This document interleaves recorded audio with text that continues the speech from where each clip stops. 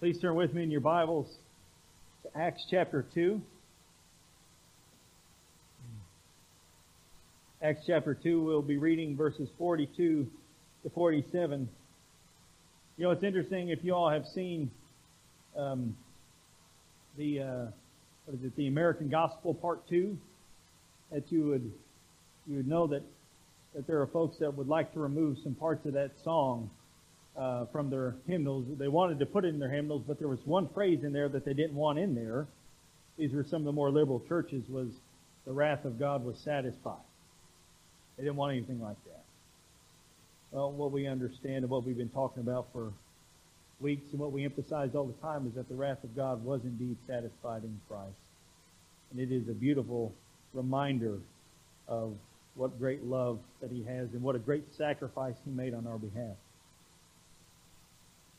In Acts chapter 2, again reading verses 42 to 47, we've been going over our series on the church, the glorious body of Christ. We've been looking at different parts, different aspects of it. We started off with first acknowledging that Christ was the builder of the church, that it is Christ who is the one who builds it. He is the sovereign over it. He is the master over it. He is the head of the house.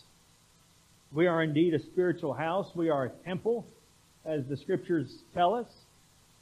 But we are not able and privileged to make our own decisions on what it is that the church will do or perform or practice. For Christ is indeed the builder. He is the author. He is the one who initiates it all. He is the one who determines how His house is to be conducted. So we learned about Christ being the builder of His church. We learned as well of our status before God because of Christ Himself, that we are indeed a holy nation, a peculiar people, a royal priesthood, as we found there in Peter. As Peter declared those wonderful truths taken from the Old Testament description of Israel and now applying it to the body of Christ. That you are set apart as holy in the eyes of God. That when God sees you, He is seeing the righteousness of His Son. You have been set apart by Him for His holy use. You are justified in His sight. You are indeed a priest in Christ. That you are to minister to one another. And this morning, we are looking at, since we understand that Christ is the builder of the church, since we understand our status in the eyes of God, being a holy nation and all of that, we need to understand what is our relationship to each other as the body of Christ, as the body of believers. Are we to be an island unto ourselves? You know, for some, church is simply a place to come, sing, hear some preaching, and go home. That's it. One lady I was talking to, it's been a few years back, the particular church she was going to, she really liked going to that church because there were so many people there. She could just go and kind of disappear within the crowd, hear what she wanted to hear, and then jet out as soon as service was over. That's what she preferred. And when you have that, there are no obligations that one has to the saints. There are no responsibilities to the assembly of believers. There is no relationships being made and cultivated within the church when we have that kind of a mindset of, I just want to come to the church, I just want to hear what I want to hear, I want to sing some tunes, and then I want to go home. That's not how Christ has set up His church. That is not at all how the church is to be conducted. The church is to be more than a gathering on Sunday or a gathering on Wednesday. It is something glorious and beautiful that we are part of. That we invest in each other's lives. This particular passage of Scripture is one of the most important texts for us in this day. It's a text that expresses to us what kind of church that God blesses. This is a church that gives us an example that we can follow to understand how did they conduct themselves as the first century church. That we can know how we are to be towards one another even here in the time that we live. It expresses what a church should be. It expresses how we are to be one to another. What is to be within the church? And here we find this in this passage. And my prayer today is that we would indeed give our ears over to this passage of Scripture. That we would not just hear these truths and then just discard them to say, well, that's just not for me because I don't have enough time in my life to do these things. But that perhaps through this passage, through this text, that we would come to understand, wow, what great assemblies that we are part of. That we are part of the universal church of Christ that is made visible within the visible, that is manifest rather within the visible church. That we would want to be part, to take in part in the church, to be involved. And I'm not just talking about ministries again on the Sunday service or any of that. I'm talking about within each other's lives throughout the week.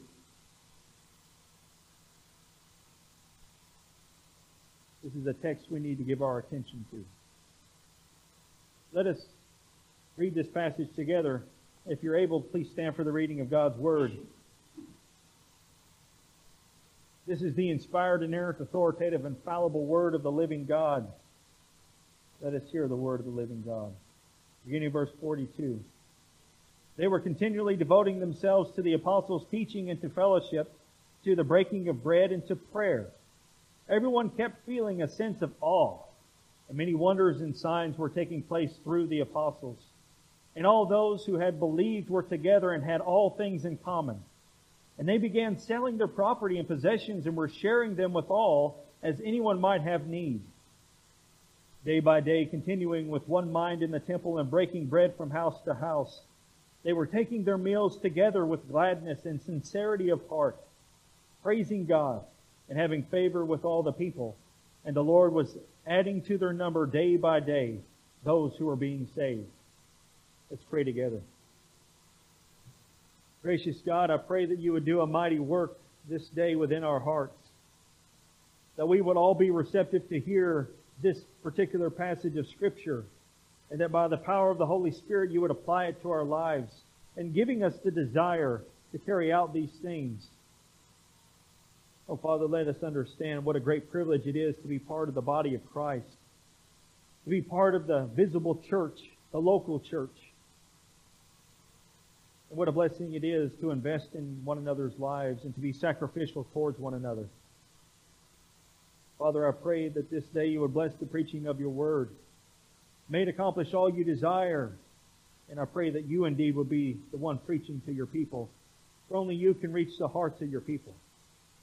And I pray indeed you would do a mighty work within all of us. Father, thank you for all that you've done for us in Christ, and thank you for this portion of your word.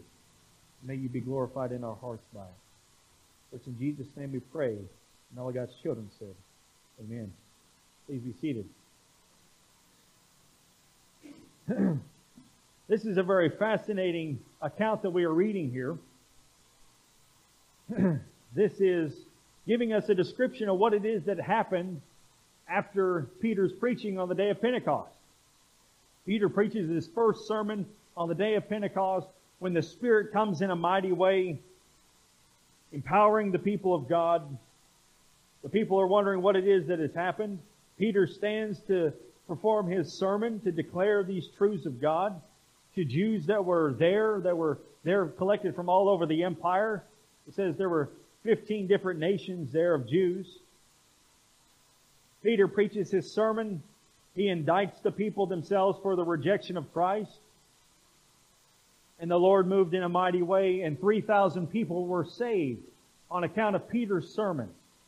And that it is indeed a sermon that we will go over when we get to the part of the worship of the church and the ordinary means of grace that God has provided the church.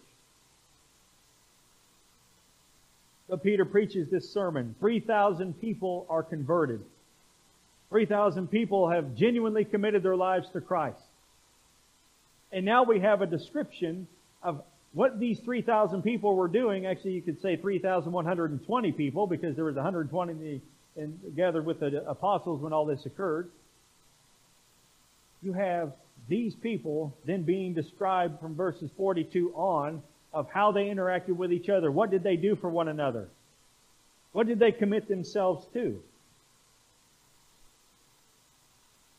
It's very interesting, just as a side note here, that 1 in 4 verses of the book of Acts is either a sermon or a defense of the Christian faith.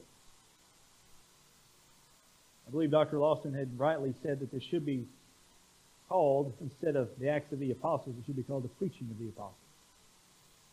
Because that is what we're finding throughout this book and the defenses of the faith that are given there. But the first thing that Luke writes concerning this particular body of believers, that they were continually devoting themselves to the apostles' teaching. These 3,000 people that are gathered from all over the empire that had come to Jerusalem for the day of Pentecost, for this festival, this feast that they had, they were devoting themselves to the apostles' teaching. This word continually devoted is actually one word within the Greek. It's a compound word. It's prefixed with the word pros, which means toward one another or face to face. They were persevering. They were diligently attending to the things and the practices of the apostles and the things that are mentioned thereafter. They were totally committed. Committed to the apostles' teachings, which incorporates the preaching of the apostles from the Old Testament, the things that were being preached by the apostles, which would comprise our New Testament books when they were finally written and brought into the canon of Scripture. They were devoted. This church was a doctrinal church. It was a preaching church. They loved the doctrine of the church. They loved the teaching of the apostles. They loved the preaching of the apostles, for by it they were converted. There was no self-help teachings here. There was no how-to sermons here. There was no shallow teachings here. They were committed to the deep doctrinal truths by the apostles. Those things that come from the Scripture. For this is very important to any church. Because it is, as Dr. Lawson says, and any of you that have ever listened to him have heard him say, that it is the pulpit that drives the church. And no church will ever rise above its pulpit. It'll never rise above its teaching. For it is the preaching of the church that is the rudder that is guiding the church along. So the preaching goes, so the church goes, as he says. They were committed to these truths, these great truths, and they were totally devoted to them, completely devoted, wholly devoted to them. And there's a reason why, and we'll get to that here in just a little bit. But he emphasizes here being one mind. A few verses later. That's what the Apostle Paul writes as well, being one mind, in agreement. They were all in agreement on the great doctrinal teachings by the apostles. They were all committed to the truths of the Old Testament. Not only were they committed to it, they desired it. They were hungry for it. They had an appetite for it. They wanted it. They wanted to know more. And the reason that we emphasize that as well, even in our day, is because we're no different than they. We ought to all have an appetite for the deep things of God, for it is when we are learning the deep things of God, the attributes of God and the redemptive work of Christ, and all of these wonderful truths that just elevate God and set Him before our eyes of faith, that we may see Him in all majesty and glory, that we may see Him in all His splendor.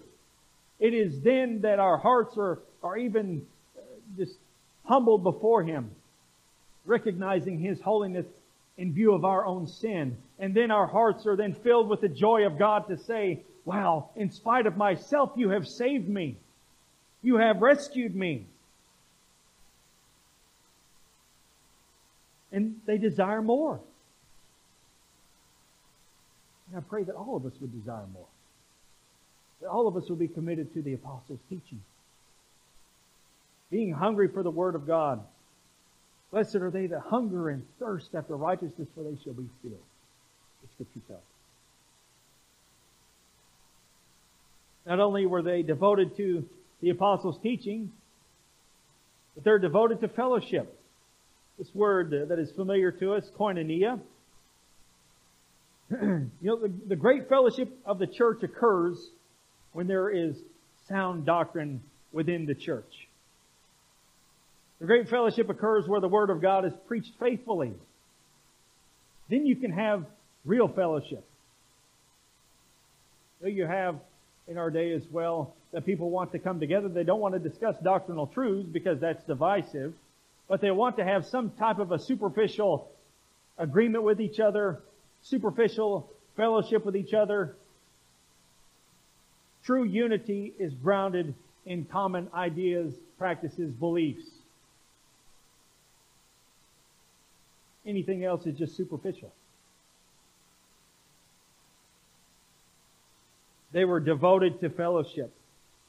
Because they all agreed on the apostles' teaching, they were devoted to fellowship, of the participation and partnership, the social connection and dealings between members of the body. They were devoted to that. They enjoyed it. They longed for it. They performed it.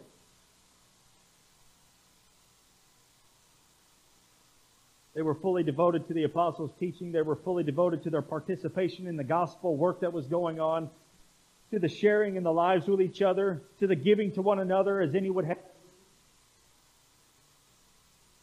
They were devoted to fellowship. And you see that. Because these, being devoted to fellowship, it says that they began selling their property and possessions and were sharing with them all as anyone might have need. Their participation in fellowship is not just, hey, how you doing? It is an agreement on performing certain acts as well, of being committed to the gospel work. And part of the gospel work is ministry. As any may have need. You have to understand something too.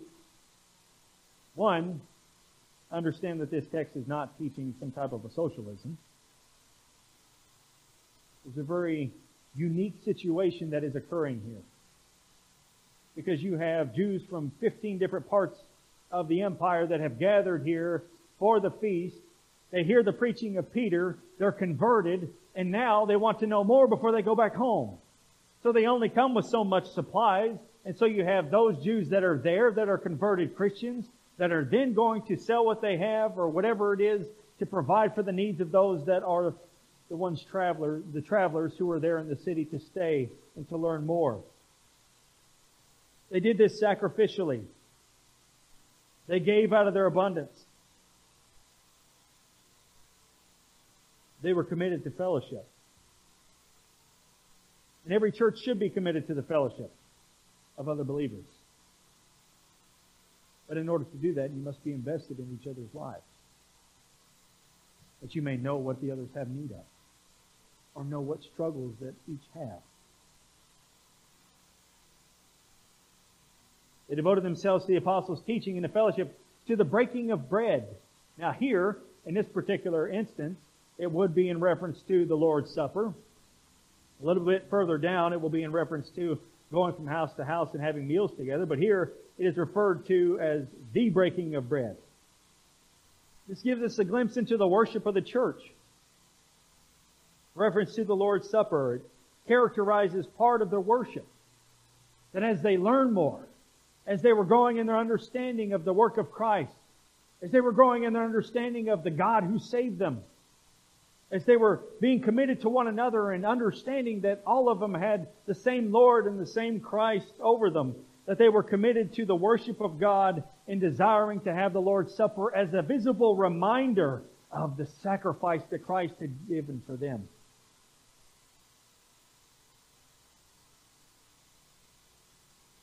That's what the Lord's Supper does. It is not that you just come up here, you take some juice and have a piece of bread. It is a visible reminder of the great sacrifice of God, giving His only Son. The sacrifice of Christ Himself, of satisfying the justice of His Father on the cross. As the Father poured out His intense wrath, Christ drank the full cup of the wrath of God, that we may taste the sweetness of His salvation. They were committed to that worship The worship that reminds them of the great truths of God. That puts Christ on display for all to see. His redemptive work, His finished work. They were committed not only to the breaking of bread in that way of having the Lord's Supper. They were indeed committed to the breaking of bread, going from house to house, taking meals together. They were committed to that as well. Where you see that you have 3,120 people here that are now breaking up into little groups and going to each other's homes and fellowshipping and loving and expressing what kind of amazement that they have concerning the work of Christ. For Luke tells us that everyone kept feeling a sense of awe, astonishment, amazement. It's actually the Greek word phobos, where you get the word fear. Phobia, we know that word, fear. They kept feeling this sense of fear. Fear of the Lord. This reverential fear. This astonishment. This amazement. And what did they do when they came together? They're entering into this fellowship, this being united together, surrounding these truths, and are rejoicing with each other because they took their meals with gladness and sincerity of heart. Gladness, exuberant joy, exceeding joy. What the word means. This was not just a church that would gather together and were moping around. This is a church that indeed took God seriously. Absolutely took God seriously and the worship of God seriously. And yet rejoiced in their hearts and rejoiced with one another of all that God had done for them in Christ. They were committed to that. Committed to the breaking of bread. They were committed to prayer. Prayer is a vital part of your Christian life. A part of your life that cannot be ignored. It is your communion with God. That's what prayer is. As John Piper says, especially during your times of trial and struggle and suffering, that prayer is your wartime walkie-talkie. I love that. We have a great description of prayer given to us in the Westminster Larger Catechism. Question 178, what is prayer? Prayer is an offering up of our desires unto God in the name of Christ by the help of His Spirit with confession of our sins and thankful acknowledgement of His mercies.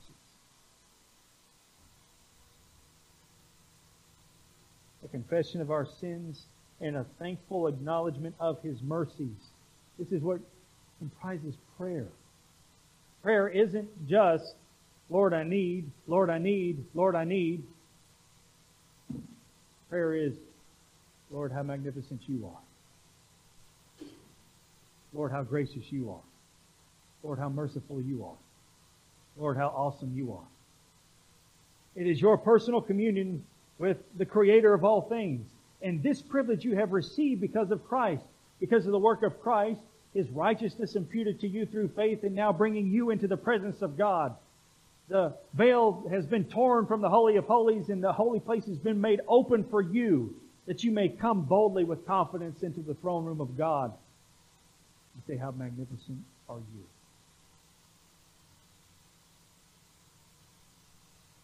The Scripture tells us in 1 Thessalonians chapter 5, verse 16, to pray without ceasing.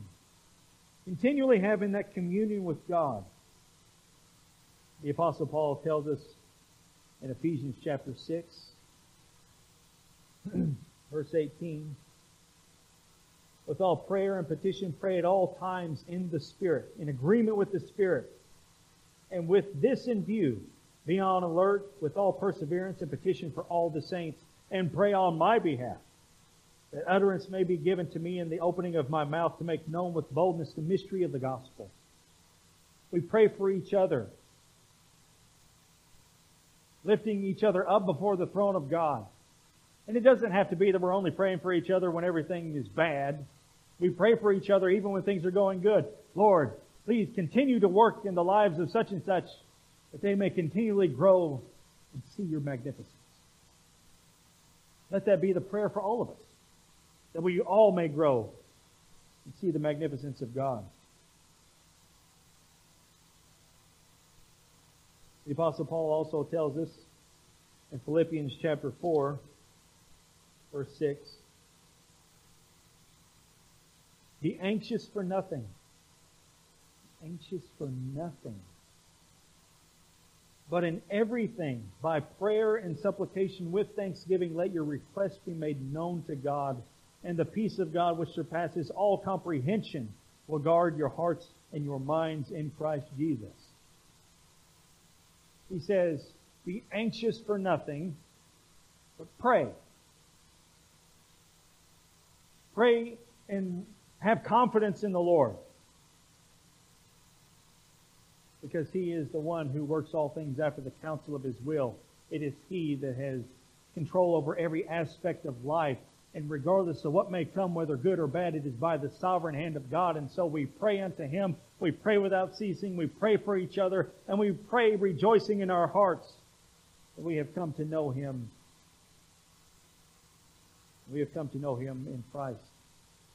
What you find in the Psalms, is it not? Continual prayer. Prayer for all kinds of things. Prayer because of your enemies. Prayer because of your depression. Prayer just to give thanksgiving. Prayer just to praise God. You find all of that within the Psalms. It is praying without ceasing. Because this is your privilege as a child of God to commune with God. This is a church that is saturated with the teachings of God. They love to hear teachings of God. They love to have the communion with God. They love to rejoice with the other saints before God. They're devoted to all these things. For if you read there in verse 47, as they are taking their meals with gladness and sincerity of heart, that singleness of heart, there's no hypocrisy here. There's no deceit here. They are praising God and having favor with all the people. And the Lord was adding to their number day by day those who were being saved. So here's some things to think on. Just looking at how the early church was conducting themselves. What is it that was uniting them together? Well, the Scripture tells us in 1 Corinthians chapter 12, verse 13, for by one Spirit we were all baptized into one body, or with one Spirit, or in one Spirit. Now you have a lot of the Pentecostal charismatic churches that want to emphasize the baptism of the Holy Spirit, but you have to understand something. There is no baptism of the Holy Spirit. There is only a baptism in the Holy Spirit. The Holy Spirit baptizes no one. It is Christ Jesus, your King, your Lord, that has baptized you into the Holy Spirit. And all have experienced this if you are genuine believers.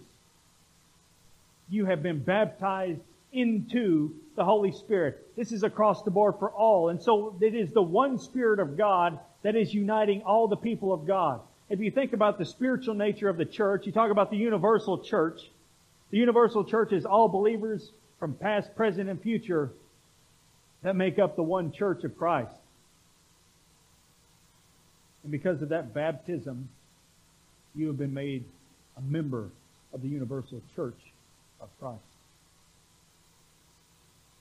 The blessing of being within the universal church of Christ is made manifest in the visible church, the local church. So as we are here together, and as we are conducting ourselves together in worship and in fellowship, we are presenting to the world what a church should be, and what the church will be in eternity. The church now, even with all its imperfections, is still precious in the sight of God, and we know that. We know that by what we read before. We have went over these things, these great truths of who we are in Christ. In Ephesians chapter 4, again, emphasizing these same things. Ephesians chapter 4, jump into verse 1. Therefore I, the prisoner of the Lord, implore you to walk in a manner worthy of the calling with which you've been called, with all humility and gentleness, with patience, showing tolerance for one another in love, being diligent to preserve the unity of the Spirit in the bond of peace. There is one body and one Spirit, just as also you were called in one hope of your calling, one Lord, one faith, one baptism, one God and Father of all, who is over all and through all and in all. Emphasizing the unity of the church. The unity that we have in the Spirit. And this is why the bond that the people of God have is a stronger bond than any other worldly bond. Because we have been united by the same Spirit of God. There are 7 times in that passage there where he's saying one, one, one, one, emphasizing that perfect unity of the people of God. You have been made one with each other. We say sometimes to ourselves, and others have said similar things, that, well, it's hard for me to talk to this person or talk to that person because we don't have the same interests, or we don't have the same experiences, or on and on we go. Well, the thing is that if you have somebody that is a genuine believer, that they are able to help you, to remind you of the great truths of God. Can others do it with, a better way, perhaps? Sure. But does that mean that all of us are incapable of doing that for one another? No, not at all.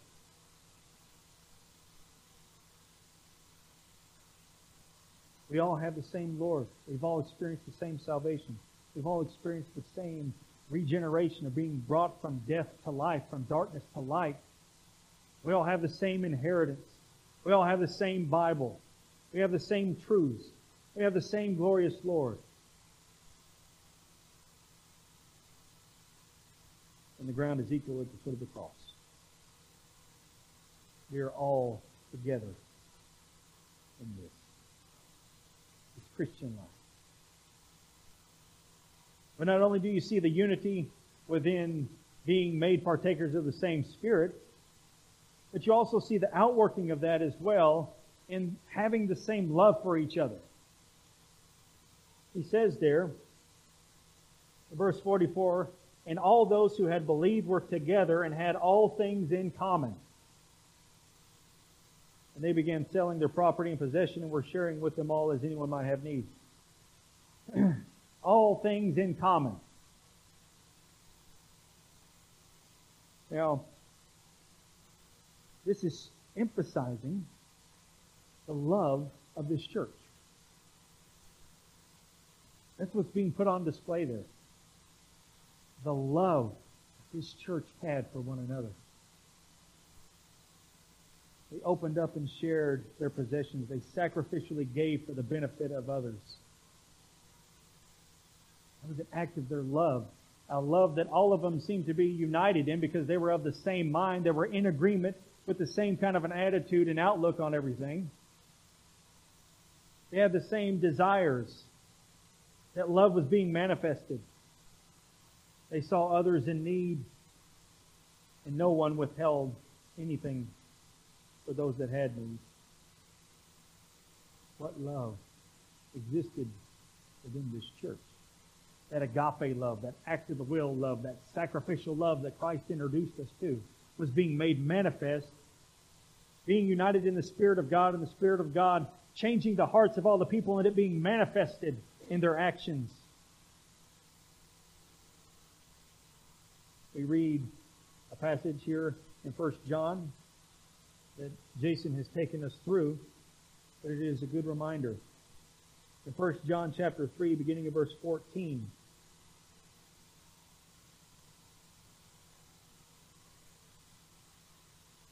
here's what the Scripture says.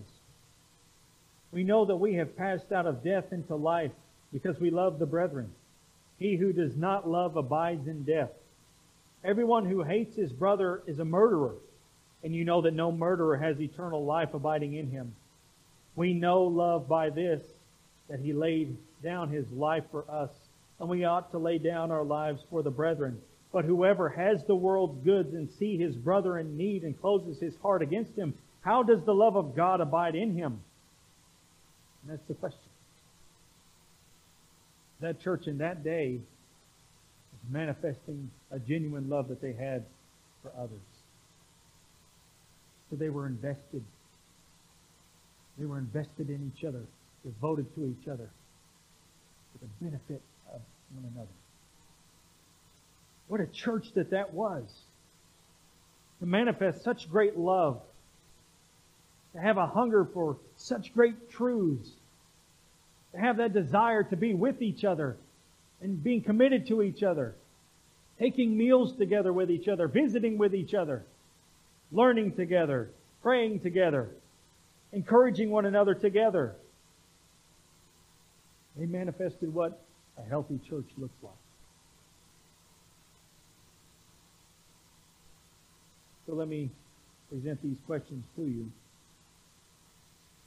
Are you as committed to the apostles' teaching and worship as the first century church? And do you have a sense of the amazement and astonishment and that sense of awe, that reverential fear of the God of your salvation as they did, that motivated them to act towards each other? Are you willing to invest yourself, your family, into the lives of others within His church? And then lastly, what kind of love are you manifesting to the others within this local congregation? These are questions that we must ask ourselves. A church is only as strong as the people in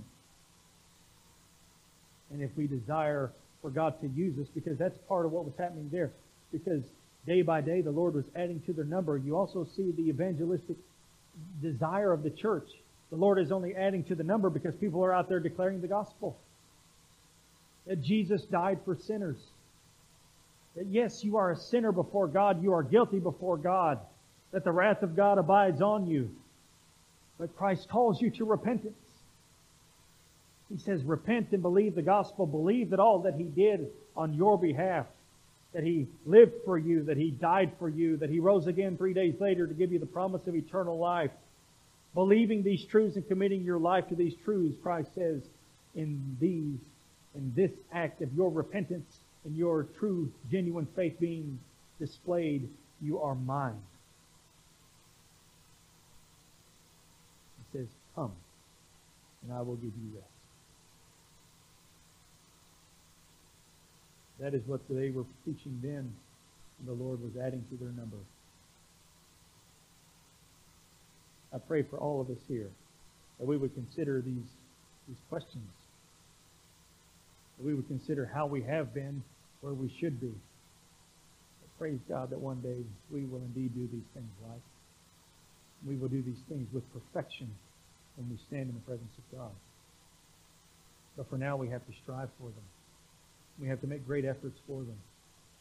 So instead of neglecting each other and neglecting the coming together, let us then make certain that we are investing in each other's lives and participating in each other's lives and demonstrating a genuine love for each other that Christ has for us. His prayer was, Father, I pray that they would be one as we are one. So let us then demonstrate these great truths and manifest them within this local congregation. Let's pray together. Gracious God, we thank you for this portion of your word. Thank you so much that you indeed have united us together in the Spirit of God. That we are indeed brothers and sisters in Christ because Christ has died for us all in the same way. He has made us heirs and joint heirs with Him, all of us that are committed to Him genuinely. Father, I pray that if any here do not know you and are not part of your church, this glorious body that, Father, today will be their birthday in the kingdom of heaven, that you would remove the scales from their eyes and give them the faith that they may call upon Christ in faith, believing the gospel, the good news that sin has been dealt with, and that we can have peace with God through Him. I pray for all of us here that we would not take these truths lightly, these teachings lightly, but that we would seek to do them all the more and not come up with numerous excuses as to why we cannot invest in one another's lives, but indeed that we would seek to manifest these things. Holy Father, I pray so much that you would do a mighty work within our hearts and within our lives. Use us to further your kingdom here on earth. Use us for your glory. May we indeed manifest what it is to be a first century church within church in our day.